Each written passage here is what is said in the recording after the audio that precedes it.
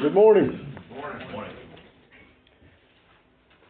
Please turn with me to Nehemiah chapter 12.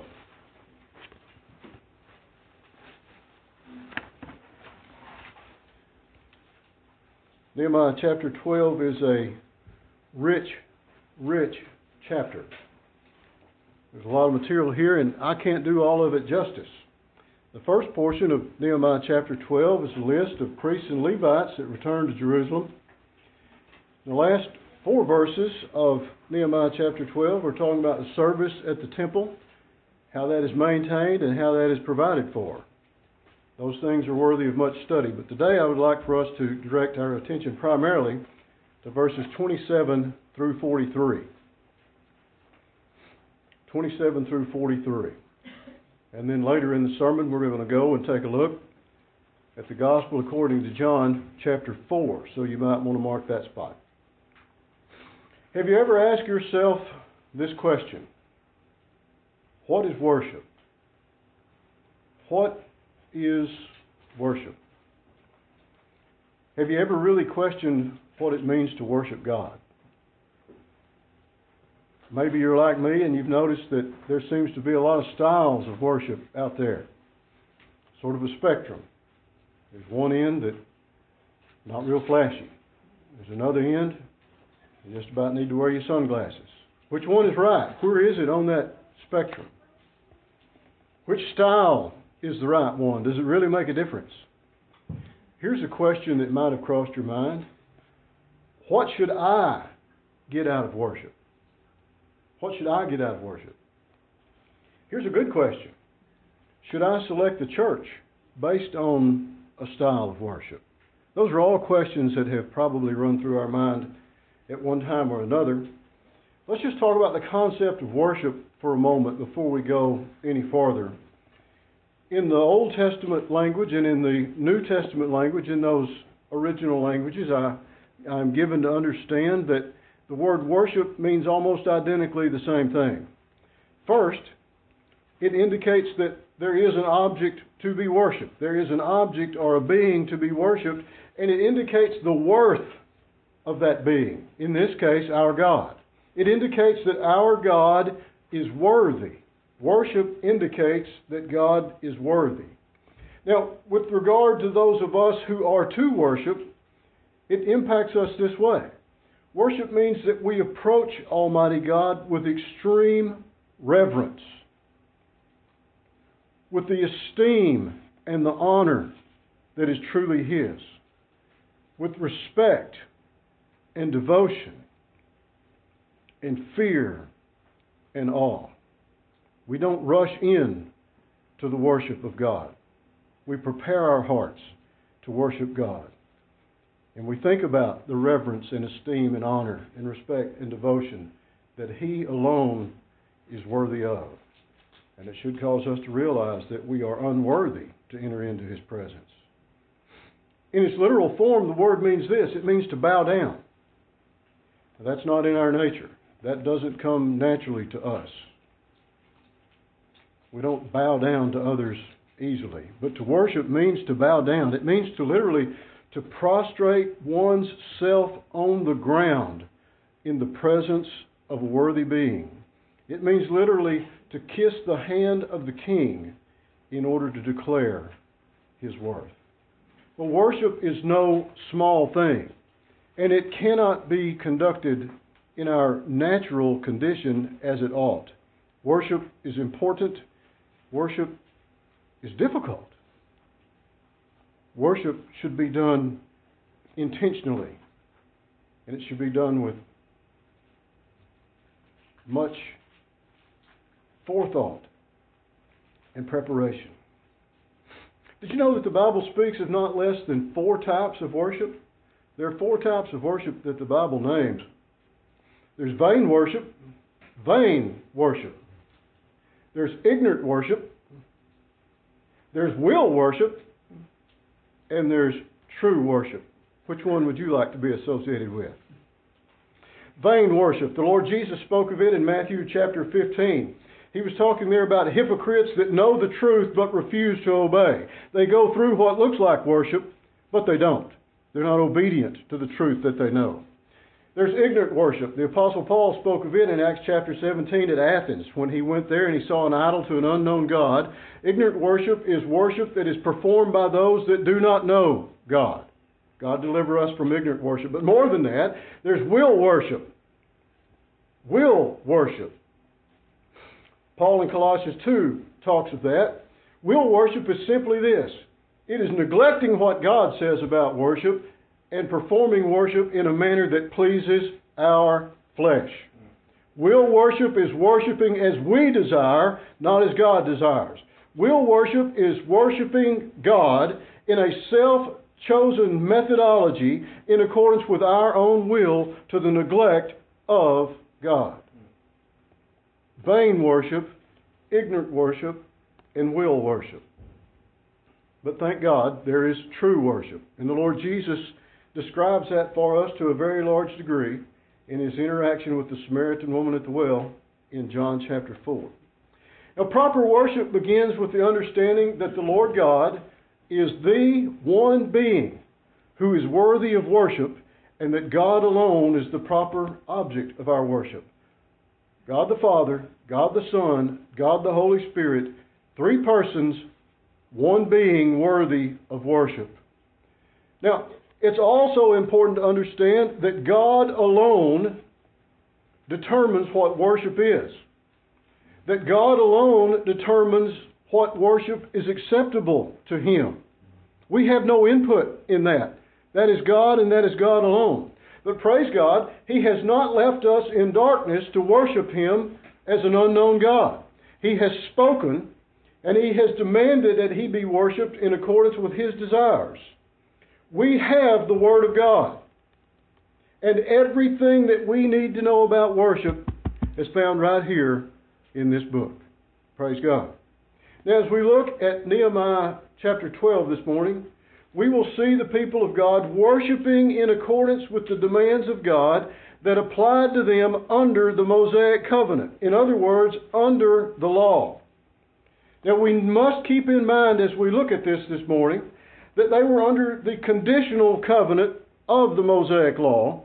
The worship of God at that time was centered in the city of God in Jerusalem, more specifically at the temple in Jerusalem.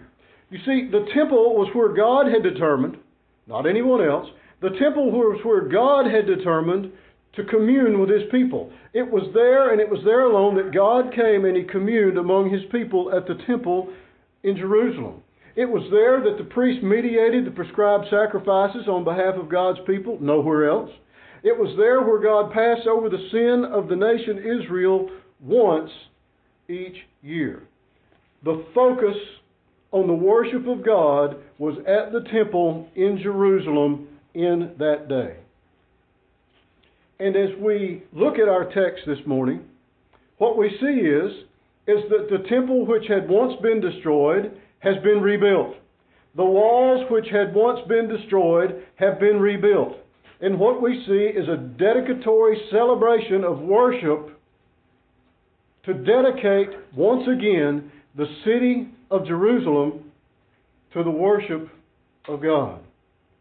And as we look at this, it will dawn on us that we don't have a temple. At least I hope it does. It will dawn on us that we don't have a wall. But there are principles of worship that are contained herein that will be an advantage to us. We will observe principles here that apply to the worship of God in every age. So the purpose of the sermon this morning is first this, to look closely at the worship and the celebration in chapter 12 of Nehemiah. And then secondly, to look at the primary passage in the Bible that describes God's demands for worship from His people under this unconditional covenant of grace that we find ourselves relating to God in. Let's pray. Father, we are grateful and thankful for the Scriptures, the oldest Scriptures and the latest Scriptures that You have given us. Lord, we acknowledge that they are inspired and they are preserved for You, and that they are all profitable for doctrine, reproof, correction, and instruction in righteousness. But Father, we also understand that if we rightly divide the Word of God, that there are some Scriptures that had their direct application to people in other ages. Father, help us divide the Scriptures rightly this morning, and may your Spirit be here to guide us. Father, I pray that you would wipe away the foggy mist of misunderstanding, if any of it exists, and help us understand that you relate to us through the blood of the Lord Jesus Christ, that we are in a covenant of grace, a covenant that we did not initiate, that you did, a covenant that we do not maintain, that you do. Father, thank you for your grace. Would you give us guidance this morning as we look at these Scriptures together for the glory of the Lord Jesus Christ and the good of our souls? Amen. I want you to notice that the worship of God's people in the 12th chapter of Nehemiah, it was intentional. It was very intentional, and it was in accordance with the Word of God, and it was centered on the temple. If you look at verses 27 through 29, we'll notice this. Before we do, let me make this observation that previously we've seen over and over when the people of God got together in Nehemiah's day, they read the Word of God, they heard the Word of God preached, and they prayed to the Word of God. So these things are in addition to those things. In addition to God's Word and prayers and preaching, what they did here in verses 27, 28, and 29 was congregational. It was congregational. And when we talk about worship, there is personal worship that each one of us should engage in. There is family worship that we should all participate in our homes. And there is congregational worship. Primarily we're speaking about congregational worship this morning, but these principles have application in private worship and in family worship as well. But here their worship was congregational. Notice, they gathered together. And they didn't just gather together to see what was going to happen. They gathered together under the leadership of men that God had ordained to lead them. In this case, Ezra and Nehemiah, along with the Levites and the priests. And notice, they celebrated. They celebrated their God with gladness and thanksgiving. Verse 30 tells us that they dealt with their sinfulness prior to worshiping God. The priests and the Levites purified themselves. They purified the people and the gates and the wall. They understood that sin separated them from their God, and they would not rush into the presence of God before dealing with their sin. And in their way, through the purification process that God had given them to do, they cleansed that sin and in accordance with God's instructions made themselves fit to enter into His presence and worship Him. We read in verses 31 and 32 that they prepared to give thanks to God. This wasn't spontaneous. Nehemiah had appointed 2 choirs and he appointed a song leader. You see, there was structure to their worship. It was congregational, and it was a celebration. It was characterized by gladness and thanksgiving. They had dealt with their sinfulness through their method of confession in that day, and they prepared to give God thanks. This worship was structured. And notice, in verses 35 and 36, they used cymbals and harps and whatever a lyre is. And they used trumpets. And every musical instrument that they had. They sang with their voices and they played the instruments that they had for the glory of God. They used their voices and they used their breath and they used the skill of their hands. All of the musical talent that God had given them, they used for the glory of God. They engaged as much as they were able to, their whole being in the worship of God. It was no small thing. And they offered great sacrifices in accordance with God's Word. And all of this led to, verse 43, rejoicing with great joy. Rejoicing with great joy. And don't miss this. The Bible tells us that God made them to rejoice with great joy. You do realize, my friend, that one thing that's not changed in the thousands of years in the intervening period is that we don't have the ability to produce joy. If you experience joy in your life, it is God that has given you that joy. It is God that has made you to rejoice with great joy. So what we see here is that their worship of Almighty God was very intentional. I'm always reluctant to preach on things I don't think of until I drive into church. But I thought of this morning. So you're about to experience one of those moments. I thought of this morning. When we think of the Hebrew people, we think of a people that have been under the Mosaic law that God gave Moses up there on He gave him the covenant up there on the Mount Sinai. How did the Hebrew people worship God before God gave them the covenant on Mount Sinai? What about the 400 years that they were in Egypt? Now, as far as I can recollect, all they were able to do was sigh and groan. There wasn't a lot of structure that they had in worshiping God down there in Egypt. This is the point that I want to make. Almighty God did not give them this conditional covenant of the Mosaic law until He redeemed them out of bondage. And when He redeemed them out of bondage, when they got out there in the desert, this is what they noticed. Hey, there's something new here. This is brand new. We've never done this before. If there'd have been a bunch of Baptist deacons in the place, it may have never happened. Somebody said, we've never done this before. This is brand new. Whatever it is that was back here, we're leaving this behind and we're moving on. That sounds good, doesn't it? That sounds good. But what about us when we come over on this side? When we come over on this side of the cross, and there's the old conditional Mosaic law laying back there by which no one was ever saved. There's no flesh that shall be justified by keeping the law. None at all. And we enter into this new covenant.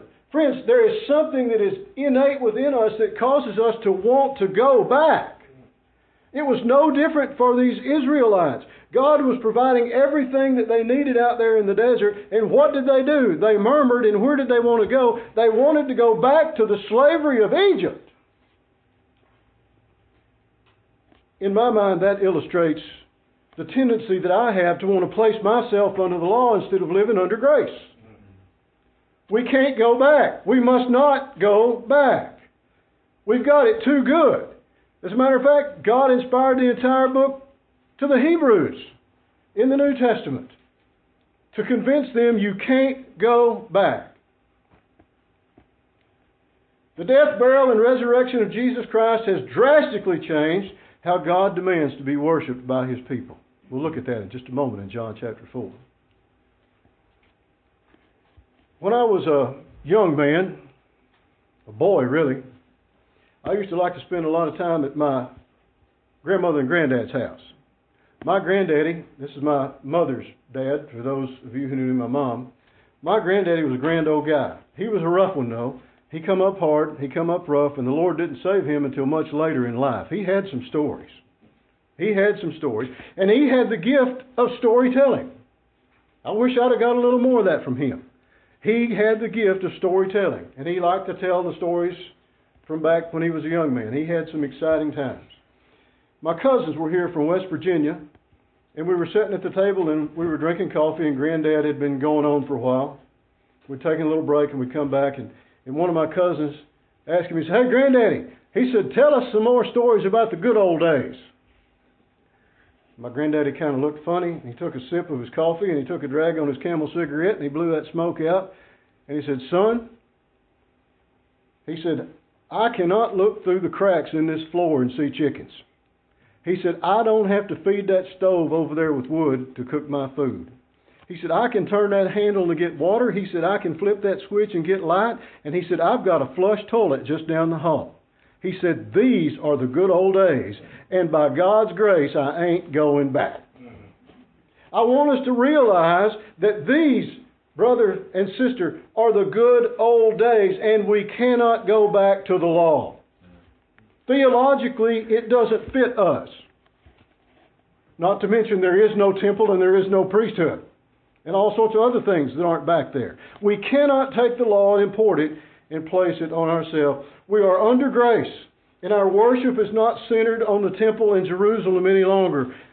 The death, the burial, and the resurrection of Jesus Christ is the sole basis of the new covenant. The blood of Christ is the basis of the new covenant, and it has drastically changed how God demands to be worshipped by His people. Our worship is centered on Christ. God no longer communes with people at the temple at Jerusalem. God communes now with His people through the true temple, Jesus Christ, our Lord. How is our worship to be different than those that were under the law of Moses? Well, open with me to John, the Gospel according to John, chapter 4. There, Christ tells us the answer to that question in His interactions with the woman at the well. He interacted with a Samaritan woman at the well, and you will recall that she was not the most highly regarded of Samaritan women. First off, the Jews held the Samaritans in extremely low regard, as did the Samaritans hold the Jews in extremely low regard. This story, this historical narrative that we read here in John chapter 4 is rich. It is rich. It is rich in theology. It is rich in irony. It is rich in instruction. It is richer beyond my ability to comprehend. It is worthy of a series of sermons, and we do not have time to address everything that is associated with this morning. But I do want to point this out. Part of the irony is that the Lord Jesus Christ had just got finished having this same conversation with the master of Israel, Nicodemus. Nicodemus didn't get it. Now, there's an argument to be made that maybe somewhere down the road Nicodemus did get it, but on that night, Nicodemus didn't get it. The Lord Jesus, in the intervening period, makes his way through Samaria. The Bible tells us that he must needs go through Samaria. The encounter that we're about to discuss here with this woman at the well was ordained by God before the foundation of the world. Almighty God had determined before the foundation of the world 2 or 3 things right here. Number one, that there was going to be this interaction between Jesus Christ the Lord and this Samaritan woman who had had a number of husbands and was living with a man that was not her husband now, a woman of low repute, a Samaritan.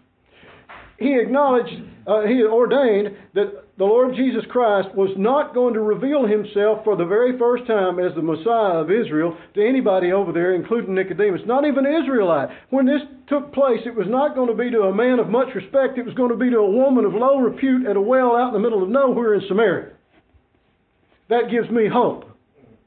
The one thing that tells me, there are many things, but the thing that's ahead of the list that tells me this, is that there is no one too far, no one sunk too low, no one's reputation that has gone so bad, no one that's had so many marriages, done so many drugs, drunk so much alcohol, had such a rough time in life that they're beyond the scope of Almighty God encountering them at the right moment and saving their soul. That's grace. That's grace. The conversation there centered on where true worship was conducted. The important thing that I really want to communicate to you this morning is this, is that everything about the temple, that's what the woman wanted to know. Christ had told her that he could give her living water. He had confronted her with her sin. And she brought this up. She said, well, you guys say we're supposed to worship in Jerusalem. We worship over here on Mount Gerizim. We had a temple there once. It's been torn down there, but we go there to the rubble and we worship. What Christ was communicating to her, among other things, was this, is that the temple was the shadow. That Jesus Christ is the reality.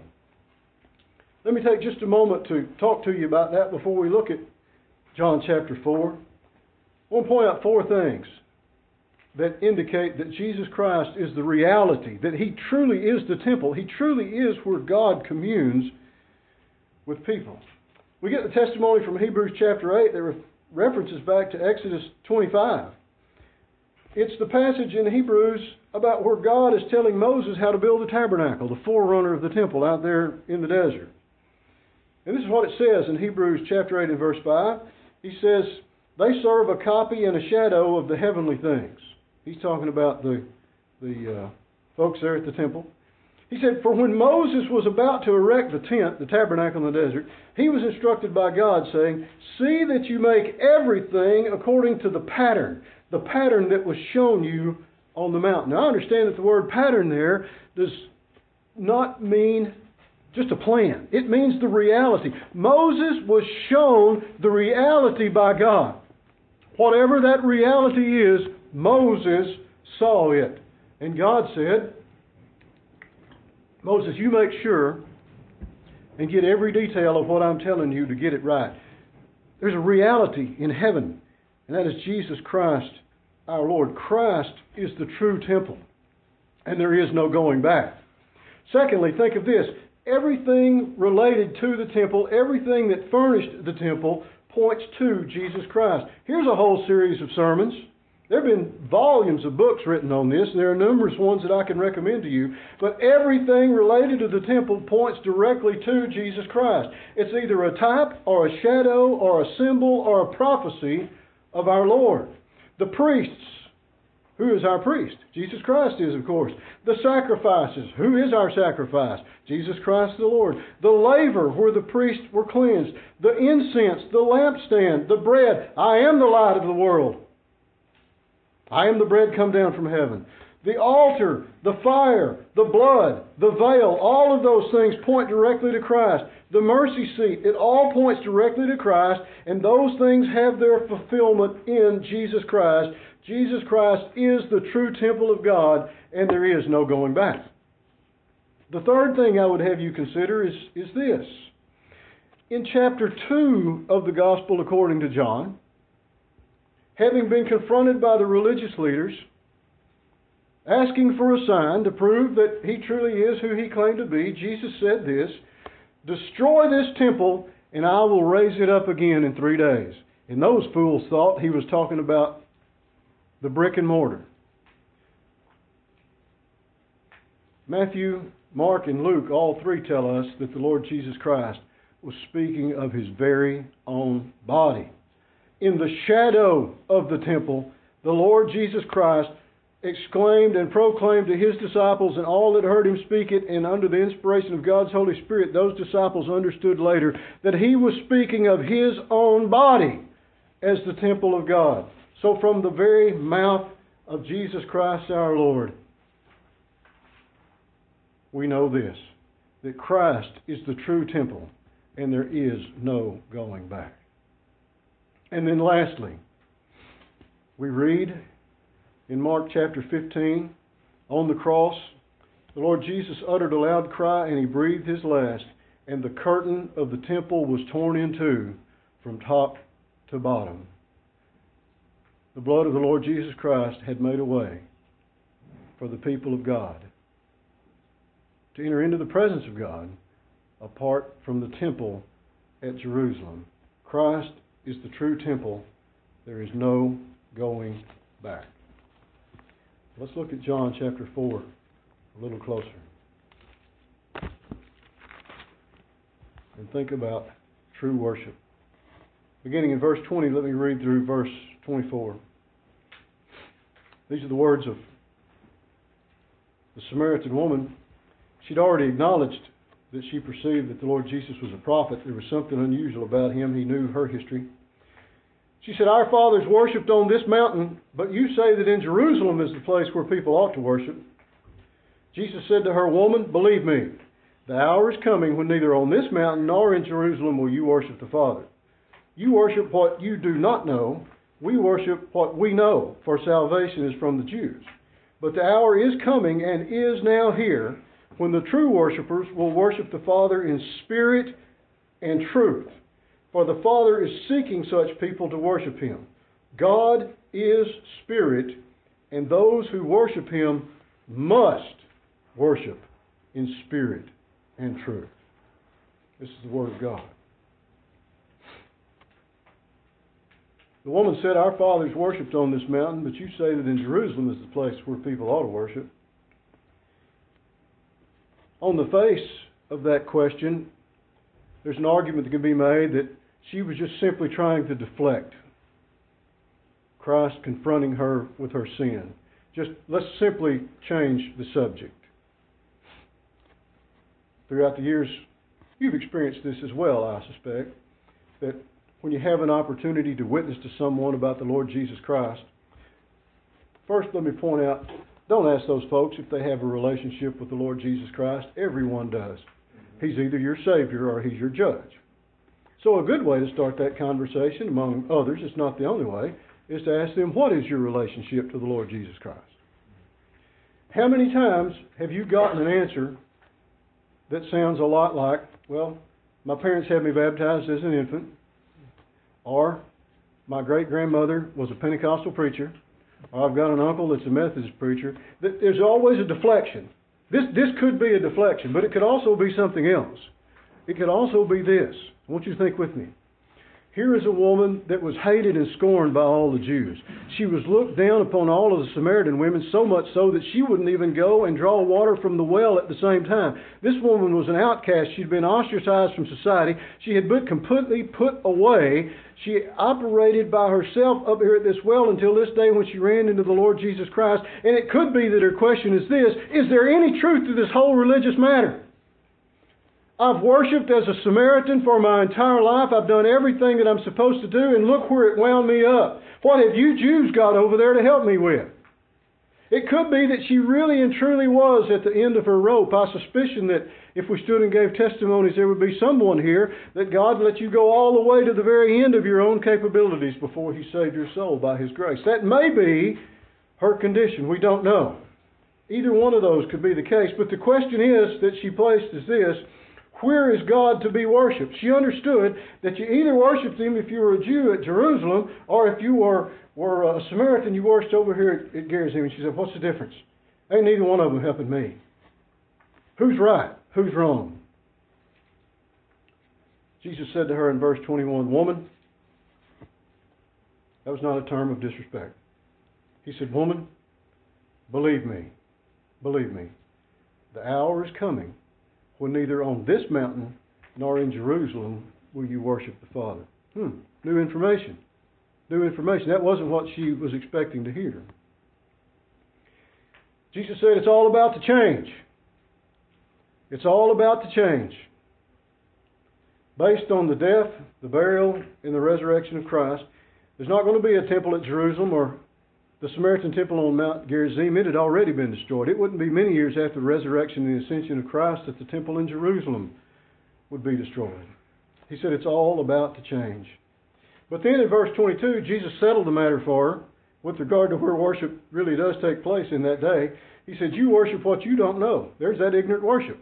You worship what you don't know. We worship what we know, for salvation is from the Jews. There, the Lord settled the dispute. She asked the question and He answered it. Real worship this afternoon, He's saying, lady, takes place in Jerusalem. But verse 23 says, but the hour is coming. The hour is coming and is now here. Throughout the Gospel according to John, the Lord Jesus Christ referred to the cross event as His hour. He's telling her that they are on the precipice. They're at the very edge of something brand new. That His death, burial, and resurrection is at hand. He said, but the hour is coming and is now here when the true worshipers will worship the Father in spirit and truth. For the Father is seeking such people to worship Him. Notice, He went on to give the woman a complete answer. The complete answer was this, is that we're on the very precipice of this. It's not going to matter where you worship the Father. It's going to matter how you worship the Father. She didn't understand that. I wouldn't have understood it, and you wouldn't have either. In verse 24, Jesus went on and He said, God is Spirit. And those who worship Him must, not should, not might, not oughta. He said, if you're going to worship God, you must worship Him this way. Twofold, in spirit and in truth. And there's a lot to be said about worshiping in spirit and in truth. But Jesus said this about it, it's the only worship that's acceptable to God. It's the only worship that's acceptable to God. Our problem with that, my friends, is twofold. If we must worship God in spirit and truth in order for it to be acceptable to Him, our problem is twofold. First fold is this: we in our natural condition are spiritually dead.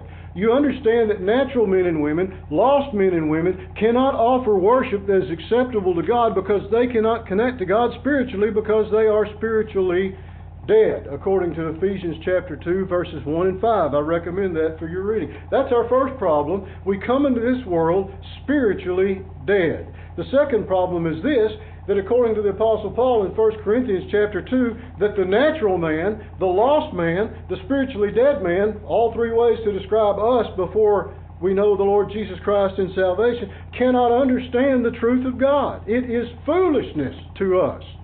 So, in our natural condition, we are spiritually dead. In our natural condition, we cannot conceive of the truth of God. Natural men, natural women, lost men and women cannot worship God in a manner that is acceptable to God. That's where God's grace comes in. That's where God's grace comes in. This is interesting. There are not less than 3 musts. I love the musts and the shalls that we find in the Scriptures.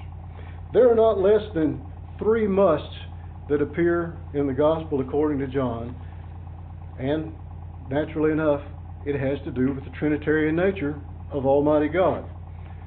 You must be born again, is what the Lord Jesus told Nicodemus, didn't he? By the power of God's Spirit.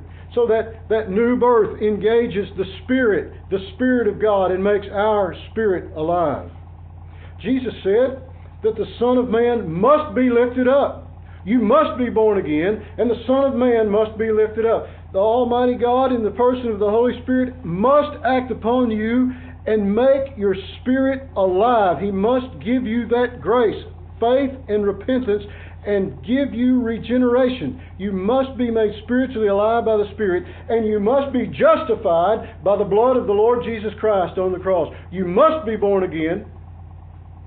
The Son of Man must be lifted up, and you must worship God in spirit and in truth.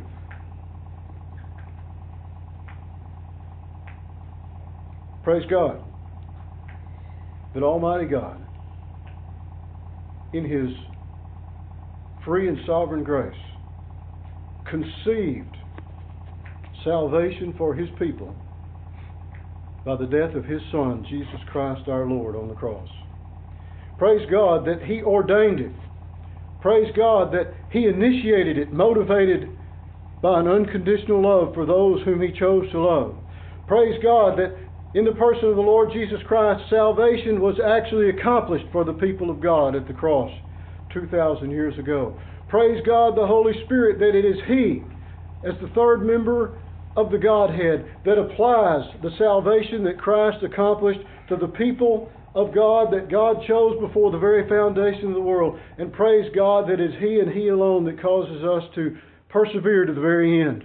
As important as our perseverance is, praise God that it is He that preserves us to the very end.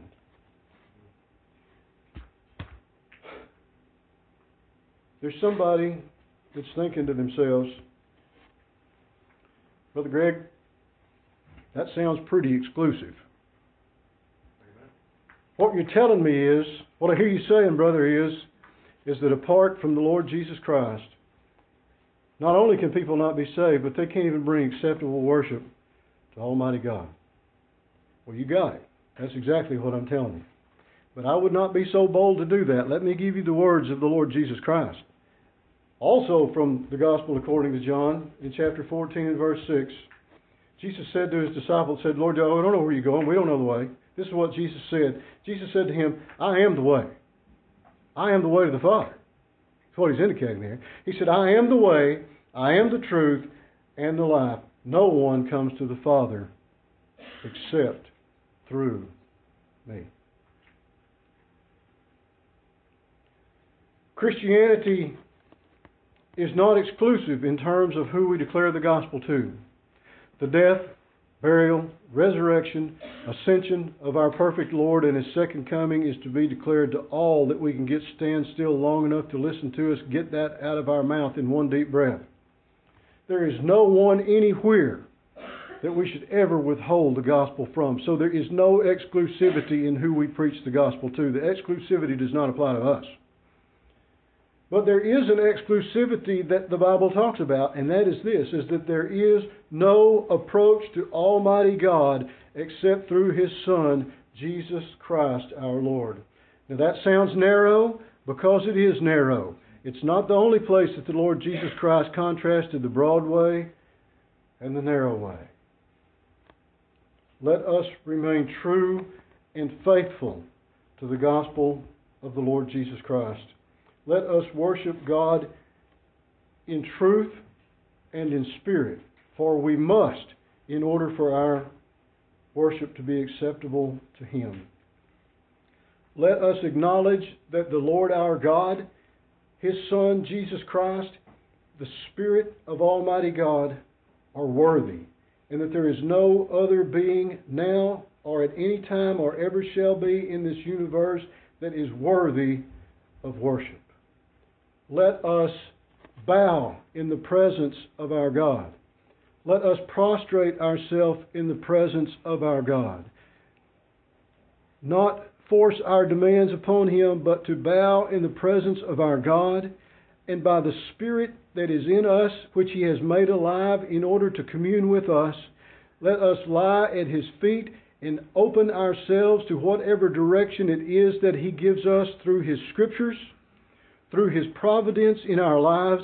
Let us commit ourselves to worshiping God with the totality of our being, to be intentional, sober-minded, and thorough as we do it. Brother Greg, can you give me a scripture that I can hang on to and meditate on that would direct me that way? Yes, I can. I've got one that I've been chewing on for a long time. I haven't got it digested yet. It's a mouthful. But it really is what true and spiritual worship is of Almighty God. Paul gives it to us at the end of that wonderful, wonderful section of teaching in the book of Romans, those first 11 chapters that talk about where we were and where we're going in the Lord Jesus Christ. Paul says this as he begins to make that application. He says, I appeal to you therefore, brothers and sisters. I appeal to you therefore, brothers, in light of all that God has done, in light of all that who God is, I appeal to you by the mercies of God to present your bodies as a living sacrifice, holy and acceptable to God, which is your spiritual worship. Do not be conformed to this world, but be transformed by the renewal of your mind, that by testing you may discern what is the will of God, what is good and acceptable and perfect. My brothers and sisters in Christ, don't let anyone put you under the law. Don't put yourself under the law. The temple is gone. Jerusalem is destroyed. There is no going back. We relate to God by the blood of the Lord Jesus Christ in the new covenant, a covenant of grace, conceived, initiated, ordained, and carried out by Almighty God. It is our reasonable response to that to give ourselves as a living sacrifice to Almighty God in every way that His Scriptures direct us, in every opportunity where His providence leads us. That, among other things that we don't have time to look at this morning, is worshiping God in truth and in spirit. Let's pray. Father, we are grateful and we are thankful that you have spoken to us and not left us in the dark. Father, we thank you that we live in an age where you relate to your people in a covenant of grace. Lord, we thank you that you loved us before the foundation of the world, that you sent your Son, Jesus Christ our Lord, to redeem us and to reconcile us unto you. Father, to pay the price that we could not pay, that we would not pay, even if we could pay, in order for our sins to be forgiven. We thank you, Spirit of God, that you applied salvation to us, and having given us spiritual life, the evidence of faith and repentance followed. Lord, would you take this feeble attempt at a sermon this morning and use it to encourage your people to reevaluate what true worship is, not just on Sunday mornings, but all day, every day. Father, thank you for this time.